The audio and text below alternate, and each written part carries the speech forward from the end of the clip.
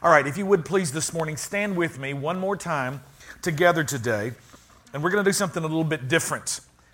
Instead of reading Scripture, we're going to share together what is across the whole denominational spectrum, a wonderful statement of faith. The word creed comes from the Latin word credo, which means I believe. Everybody say, I believe. So as you find one of the screens this morning, please, the title of this message is Crucified, Dead, and Buried. And I want you to pick up in this Apostles' Creed where you see that this morning, okay? So at the Apostles' Creed, let's share it together. Let's read out loud. Here we go. I believe in God the Father Almighty, creator of heaven and earth. I believe in Jesus Christ, God's only Son, our Lord, who was conceived by the Holy Spirit, born of the Virgin Mary, suffered under Pontius Pilate, was crucified, died, and was buried. He descended to the dead. On the third day, He rose again. He ascended into heaven. He is seated at the right hand of the Father. And He will come again to judge the living and the dead. I believe in the Holy Spirit, the Holy Catholic Church, the communion of saints, the forgiveness of sins, the resurrection of the body, and the life everlasting. Amen. All right, as you're standing this morning, I want to just be just a little bit of a reminder. That word Catholic is with a small lowercase c. Look it up in your dictionary. It means universal. It does not refer to the denomination unless it's capitalized behind the word Roman Catholic Church. This has been stated across the centuries now, probably solidly since the 2nd century in the New Testament church. Long before the Roman Catholic Church was ever established, the word Catholic literally meant universal. So we're talking about the Christian church, the body of Christ. Bow your heads with me, please, for a word of prayer. Gracious God, we thank You as we come together in this service this morning and celebrate Your presence. The song that we sang today, we ask You in prayer to lead us to Your cross. Lord, just fill our hearts with the awareness of the joy and the glory, Lord, that even was shrouded during the suffering and the shame. All of that, You despise that suffering and shame. But Lord, for the joy that was set before You, You endured it. And we thank You. Thank You, Jesus, for the life-giving sacrifice that we are here today because You exchanged Your life for ours. Jesus, You swallowed up death. We thank You for this cross that we celebrate now as an entrance, a doorway into the holiest of all, the very presence of God Himself. Thank You, Jesus, that You are that door, that living way. Thank You for Your blood that was shed for us. I acknowledge before You, before this people, that I can't do anything apart from You. Move in this place, Holy Spirit, today and do only what You can do. In Jesus' name, all of God's people said, Amen. You may be seated this morning. I'm going to read the text today where we actually examine the crucifixion. Technically, today is Palm Sunday, but we would have to go back a couple of chapters into our study in the Gospel of Mark. And after we took a little bit of a break from it in Christmas and our New Year's series, I made sure that we planned this so that we could end up in Mark 16 on Resurrection Sunday, which is next Sunday. And we are encouraging you to invite friends to our Easter service. And so our text will be the opening of Mark chapter 16, where He is not here, He is risen. So right now I want to concentrate on about 18 verses of Scripture from Mark chapter 15, verses 21 through 39. You don't have to read out loud, just follow along with me on a screen. There was a man walking by, coming from work, Simon from Cyrene, the father of Alexander and Rufus. Stop right there. These are obviously not Hebrew names. These are Romans who have been impacted by the gospel. Simon was right there at the site, coming down the Via Dolorosa, the way of blood drops, where Jesus was walking in preparation of the crucifixion. He is a big, super strong, strapping, muscled up guy. And we're going to explain in just a moment. His life ends up touching the two sons, Alexander and Rufus. They made Simon carry Jesus' cross. The soldiers brought Jesus to Golgotha, meaning Skull Hill. They offered Him a mild painkiller, wine mixed with myrrh, but He wouldn't take it. And they nailed Him to the cross. They divided up his clothes and threw dice to see who would get them. They nailed him up at 9 o'clock in the morning. The charge against him, the King of the Jews, was printed on a poster. Along with him, they crucified two criminals, one to his right, the other to his left. People passing along the road jeered, shaking their heads in mock lament. You bragged that you could tear down the temple and then rebuild it in 3 days. So show us your stuff. Save yourself. If you're really God's son, come down from that cross. The high priests, along with the religion scholars, were right there mixing it up with the rest of them, having a great time poking fun at him. He saved others, but he can't save himself. Messiah, is he? King of Israel? Then let him climb down from that cross. We'll all become believers then. Even the men crucified alongside him joined in the mockery. At noon, the sky became extremely dark. The darkness lasted 3 hours.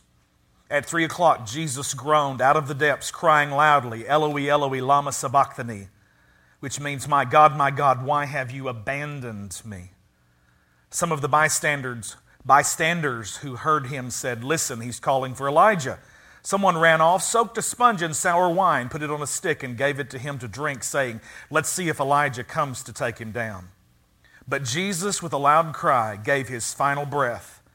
At that moment, the temple curtain ripped right down the middle. When the Roman captain standing guard in front of him saw that he had quit breathing, he said, this has to be the Son of God. May God add his blessing to the reading of his word. And all of God's people said, amen. It's obvious as the narrative opens here this morning, we've got Roman guards that find someone who is able to help Jesus get the crossbar. He's not dragging the whole T. It was common in the Roman Empire for the criminal, usually murderers and rebels and insurrectionists, those who had been found guilty of crimes legitimately sufficient to die such a cruel and horrific death. Jesus is carrying the crossbar. It's more than likely tied to his hands by ropes, and it is heavier than he can bear because he has been up all night long. He's endured the mockery of soldiers bowing before him, pressing down into the flesh of his skull, a plaited crown of thorns.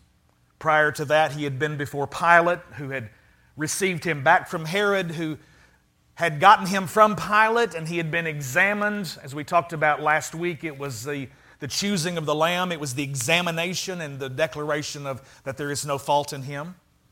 It was the direct connection to the fulfillment of the Passover Lamb that had to be without spot or blemish, as found in the book of 1 Peter, back in the Old Testament in Exodus chapter 12. The Passover Lamb was chosen.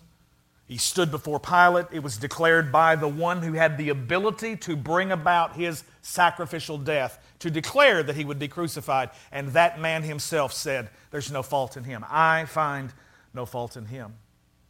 Prior to that, Jesus had spent hours in the courtyard of the high priest Caiaphas, jeering, mocking, false accusations. He'd been up all night long. He had suffered the disappointment of the denial of one of his chief leaders, his co-leaders, Peter, the disciple. He'd been kissed with a betraying kiss by the man named Judas.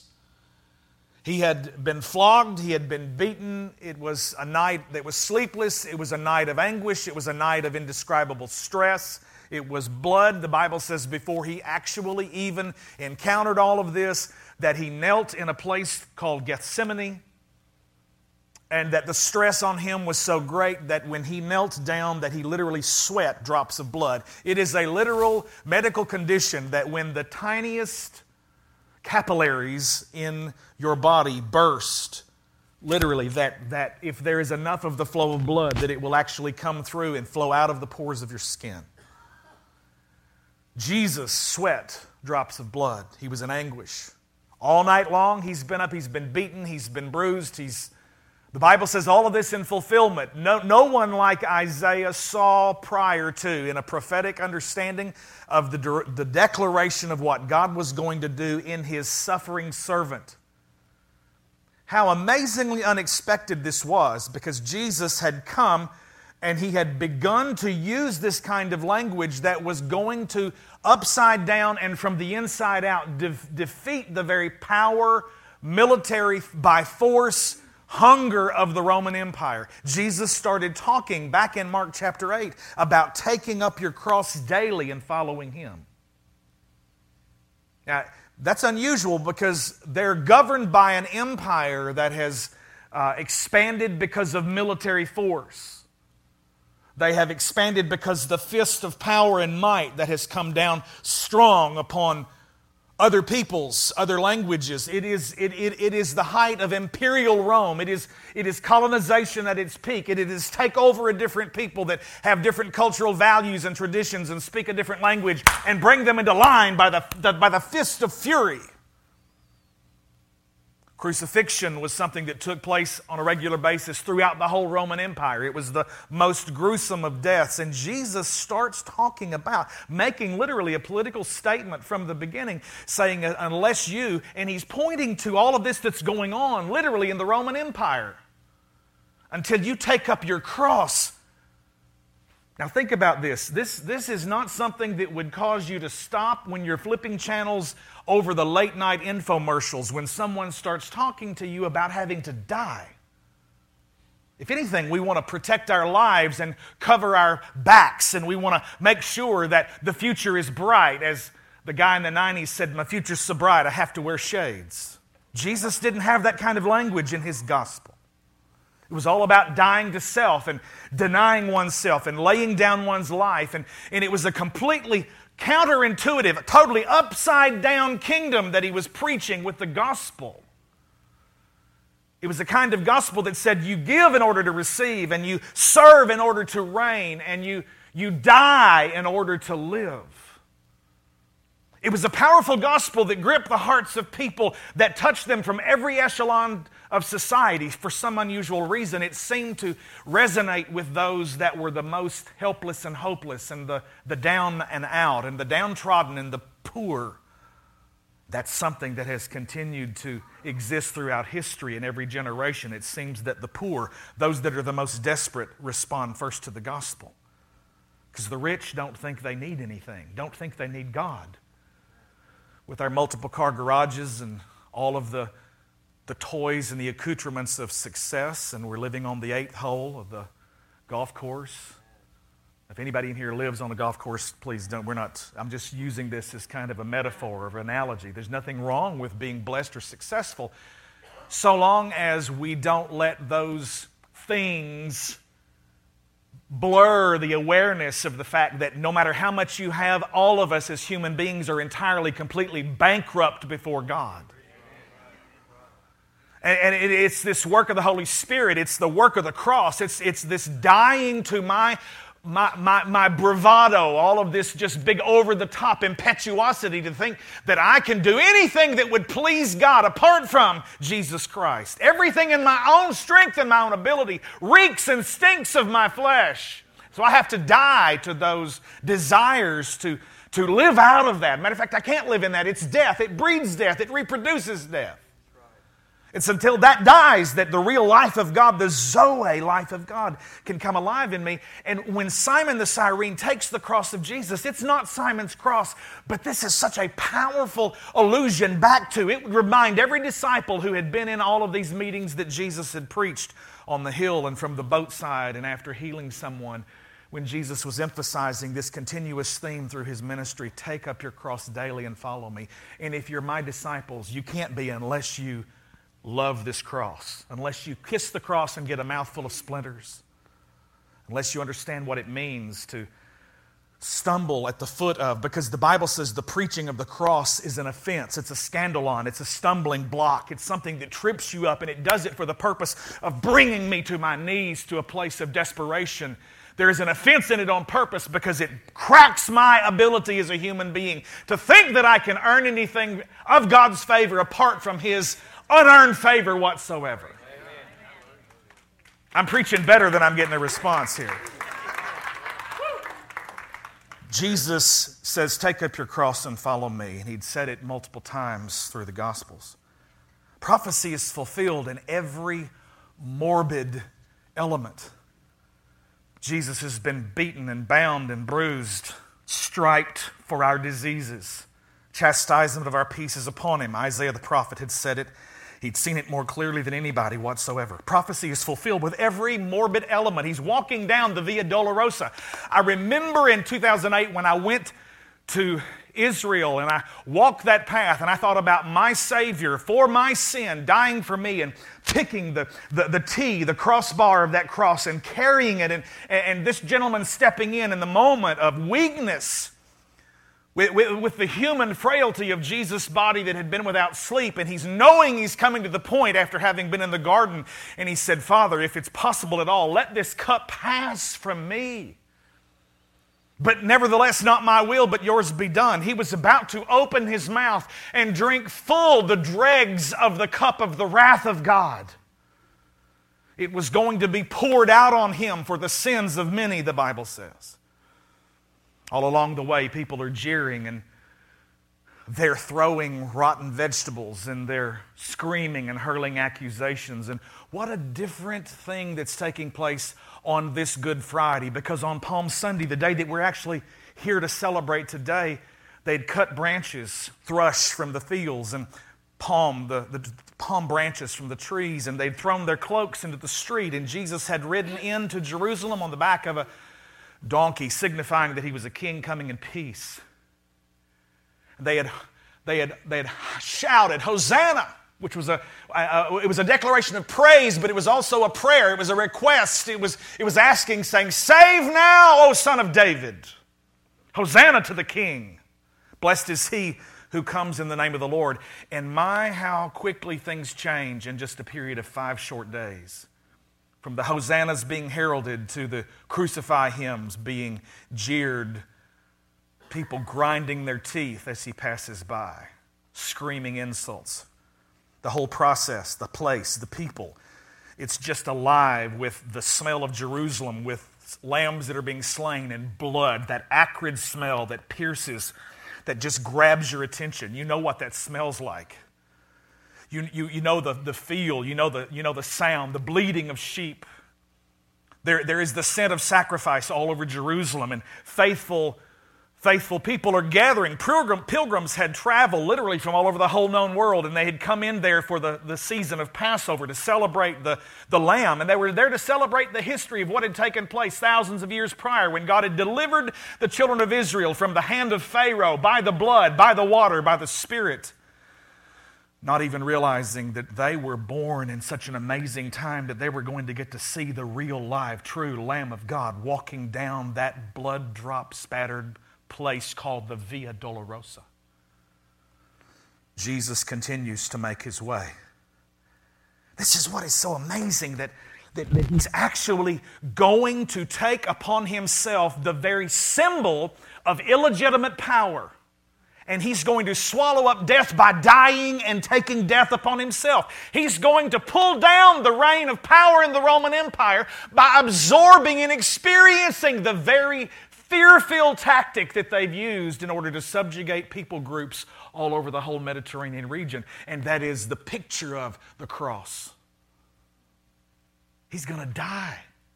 And how his disciples didn't expect that. This Jesus was preaching a revolutionary gospel. They thought for sure, and their expectations were wrong. They thought that he would come along and there would be a violent overthrow of the Roman Empire and that he would be the new king, because they were just certain that when he was involved in taking the lunch of a small little boy and 5 loaves and 2 fish, and he began to multiply it, man, they were ready to make him king that day. Nobody had ever had thrown a fish and chips day the way Jesus had. And so they're thinking, man, if we had this guy leading us as our king, the barrel would never run dry. The meal would always be there. The oil would always be there to be produced. We'd have everything we need, and we would have righteousness and justice. And Their heart's desires are right, but the expectation in which they thought it would come about was entirely upside down. Because think about this. If you are governed by an illegitimate force of power or the will to power, and somebody's using a military fist, and you rise up and do the same thing they've done with military tactics, with a violent overthrow, you've become the very same thing that they are in trying to pull them down.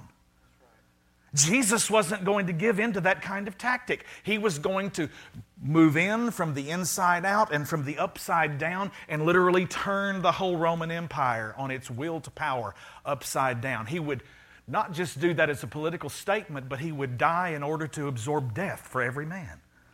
The Bible said in the book of Hebrews, he tasted death for every man. If Jesus has already tasted death for you, there's no reason for you to sit down at the table of death for eternity and eat it, because Jesus has already taken your portion. He's already died. It was one of the great Puritans that wrote a book called The Death of Death in the Death of Christ. Death died. Because when he rose up, as we'll celebrate next week, it's the total end of the reign of death. Wow. They had expected a complete coup d'etat, an overthrow of the government, a bloody revolution of the state.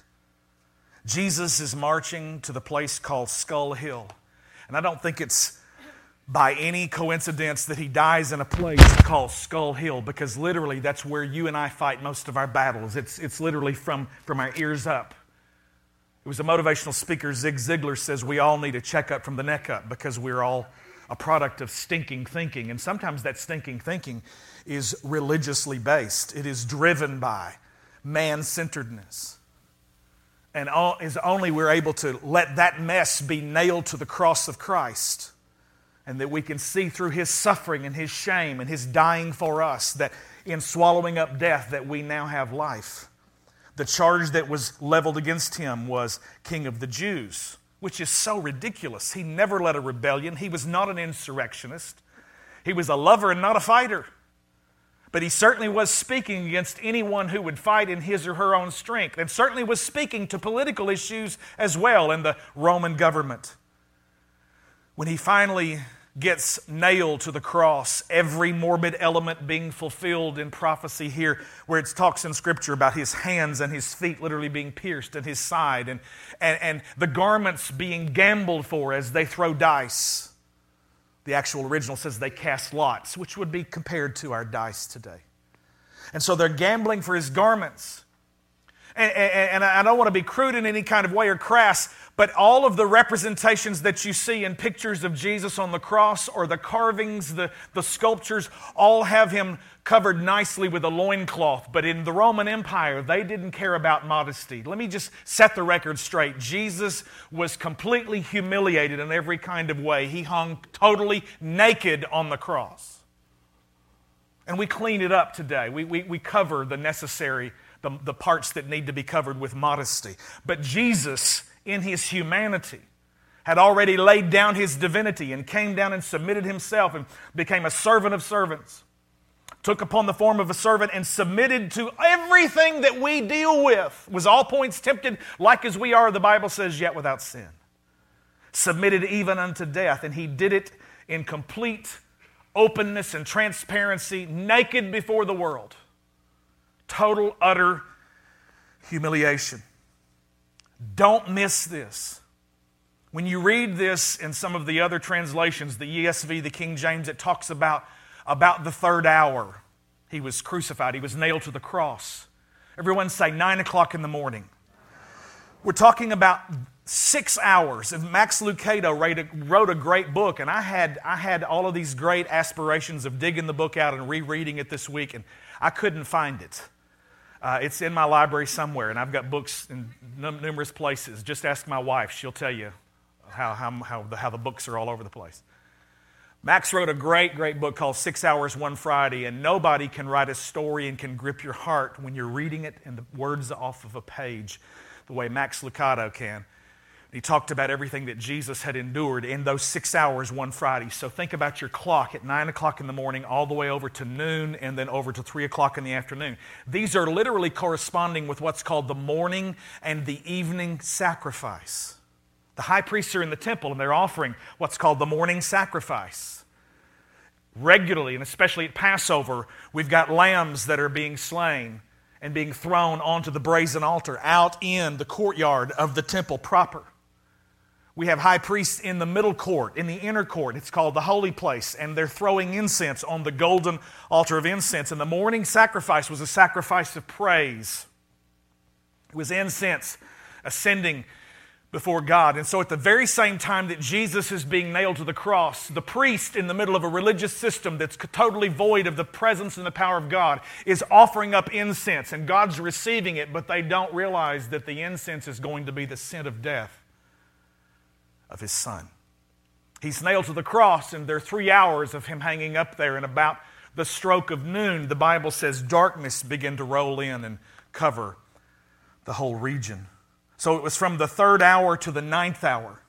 We've got these 6 hours that happened one Good Friday. Darkness, and we see what takes place. My next point is darkness and the cry of the sin bearer. As this darkness rolls in, this is worse than a cloud cover. And this cannot be explained away scientifically by saying that it just happened to be an eclipse, because Passover is always going to be, since the Jewish calendar is tied to a lunar calendar, it's always going to be at the time of a full moon. You can't have a full moon and have an eclipse.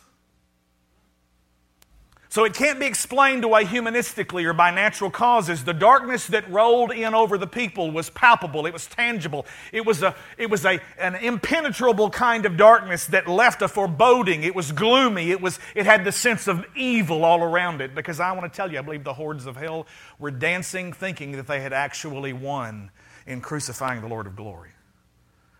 That's what 1 Corinthians chapter 2 says. Had they known, they would not have. Theologians say that those are actually leaders of the governments. But others, historians, theologians, say that also applies to the whole leadership of the demonic realm. They wouldn't have crucified the Lord of glory had they known. See, the devil is different from God. He's not omni-anything. He does not know everything. He has to gather his information by reconnaissance.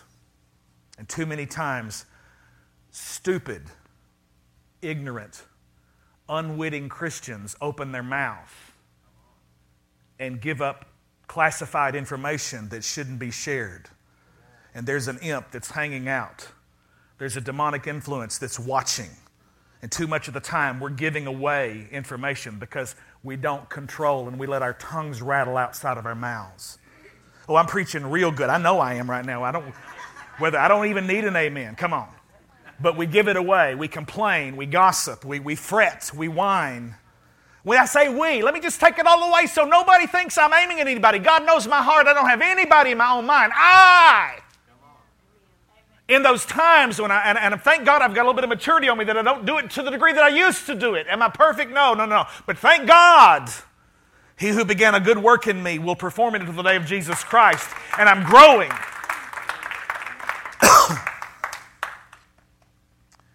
The darkness is indescribable. Jesus begins to quote Psalm 22. It's the great messianic psalm which begins, Elohim, Elohim, my God, why hast thou forsaken me? Which literally could be translated, my family, my family. He's speaking to the Father. He's speaking to the Holy Spirit. He's saying to the Elohim, the Genesis chapter 1, those involved in the creation of the world, those who said, let us make man in our image. He's saying, where are you? What's going on? Why am I in this place of complete separation? The holy, blessed, righteous Son of God is in a place of complete separation from God, because the Bible says that Isaiah 59 that our sin separates us. It breaks fellowship with God. But the Bible says His hand is not shortened that He cannot save. And the hand of the Lord is actually at busy work right now, hanging on the cross, doing what only He can do in order to create an open door and reconnect a path for us because of the brokenness of sin.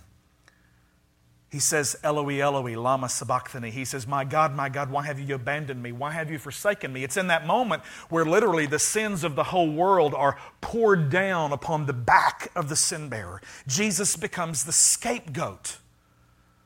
You hear that in your office sometimes when someone is necessarily fired because a project or a program didn't go well and some heads have got to roll and somebody's going to be the scapegoat.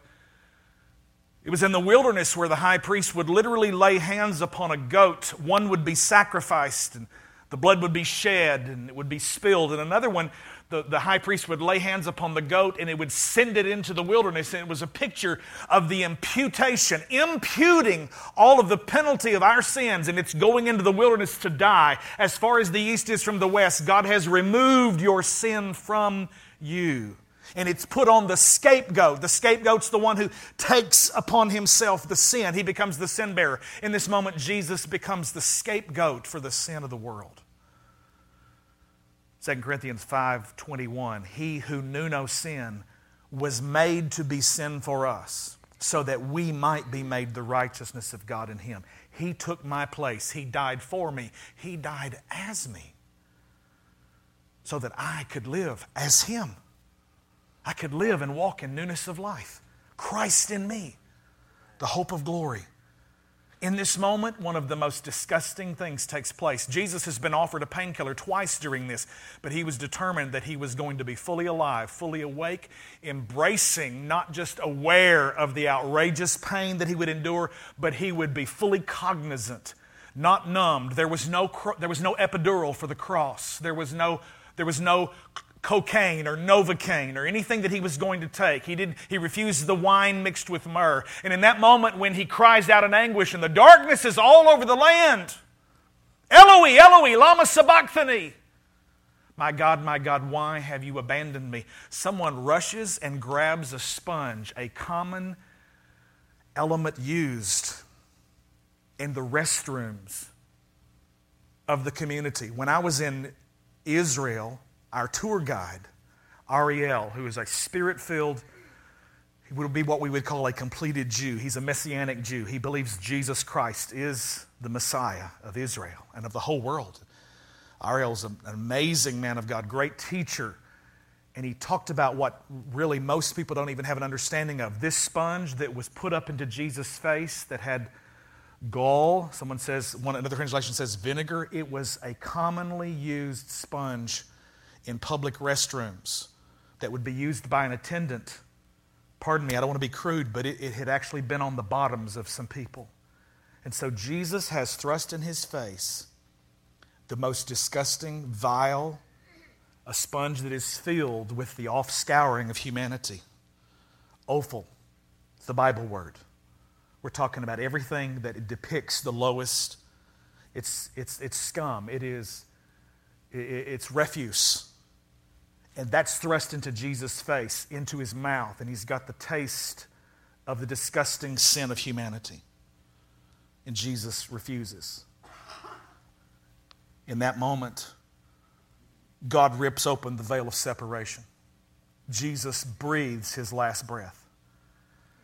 The veil in the temple, as shared by the Jewish historian Josephus in his book called The Works of Josephus, talk about how it took multiple men to hang this curtain that hung between the holy place and the most holy place. The most holy place was the place where only the high priest once a year could penetrate the veil, that God would literally take him through. He would be translated through that veil into the presence of God Himself. There was no break in the veil. It was one whole piece. It was a tapestry. It was a piece of embroidery.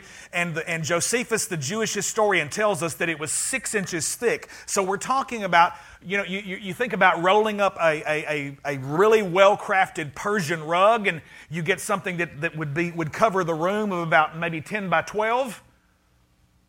And that's about what it would be, because this room was, the most holy place was 10 by 10 by 10. So in order to cover it, it has to be 10 feet wide and 10 feet high. Roll up a very heavy oriental rug that's just a couple of inches thick, and it's going to take a number of men. Think about it being 6 inches thick and hanging on clasps on a bar.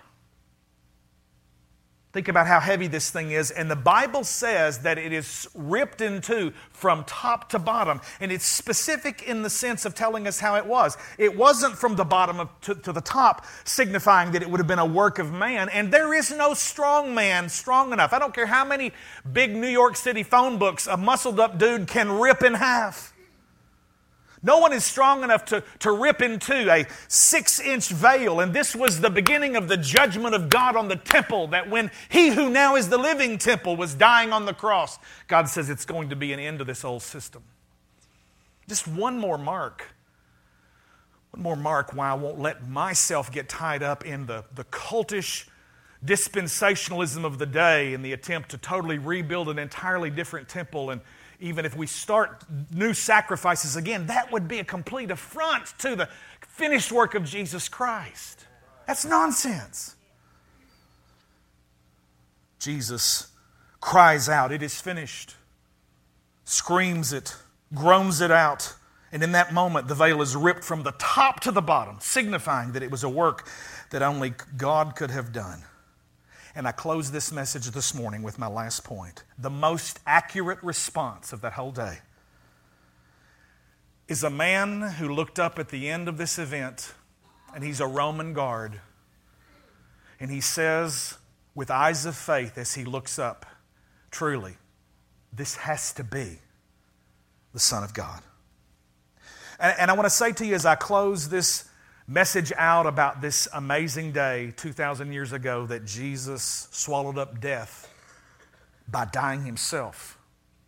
He from the inside out and from the upside down, undid illegitimate power by submitting to a wrong claim and then rises up to take over power in a righteous kind of way. The man observed and he said, truly, this has to be the Son of God. And I just want to say this to you. It has nothing to do with assenting to the fact that, yeah, I believe that Jesus lived and died. You know what? So did George Washington. So did Elvis Presley. Assenting to the fact that someone was real and was a historical figure doesn't mean a thing. As a matter of fact, the book of James says even the demons do that, but they at least tremble with it. The issue this morning is not whether you believe in Jesus. It's like a friend of mine who asked me about 5 years ago. He said, the real point of the gospel is not do you believe in Jesus, it's do you believe Jesus? Because you can believe in Him all day long and you can dismiss every word, every claim, every demand on your life and mine. But if you believe Him, that's the opening of a whole new door to a new way of life. Do you believe what He said about you? He that has the Son has life. He that has not the Son has not life. And the wrath of God abides on him already. Jesus refused to be medicated. He refused to just, take a pill to make him complacent and just smooth out the rough edges of a very difficult circumstance he was about to experience. He tasted of it head on. He grabbed hold of it. He got a bite of, the Bible says He tasted death for every man. He drank full the dregs of the cup of the wrath of God. There's no sense that anybody in this room or anyone on the planet would ever have to drink of that cup of the wrath of God. There's no sense why anybody would ever have to sit down and eat death at a banquet table for eternity, because Jesus has already tasted death for you. The whole point is this, is can you have a righteous response in the very same kind of way that the Roman soldier did? This has to be the Son of God. Bow your hearts with me, please, this morning for a word of prayer.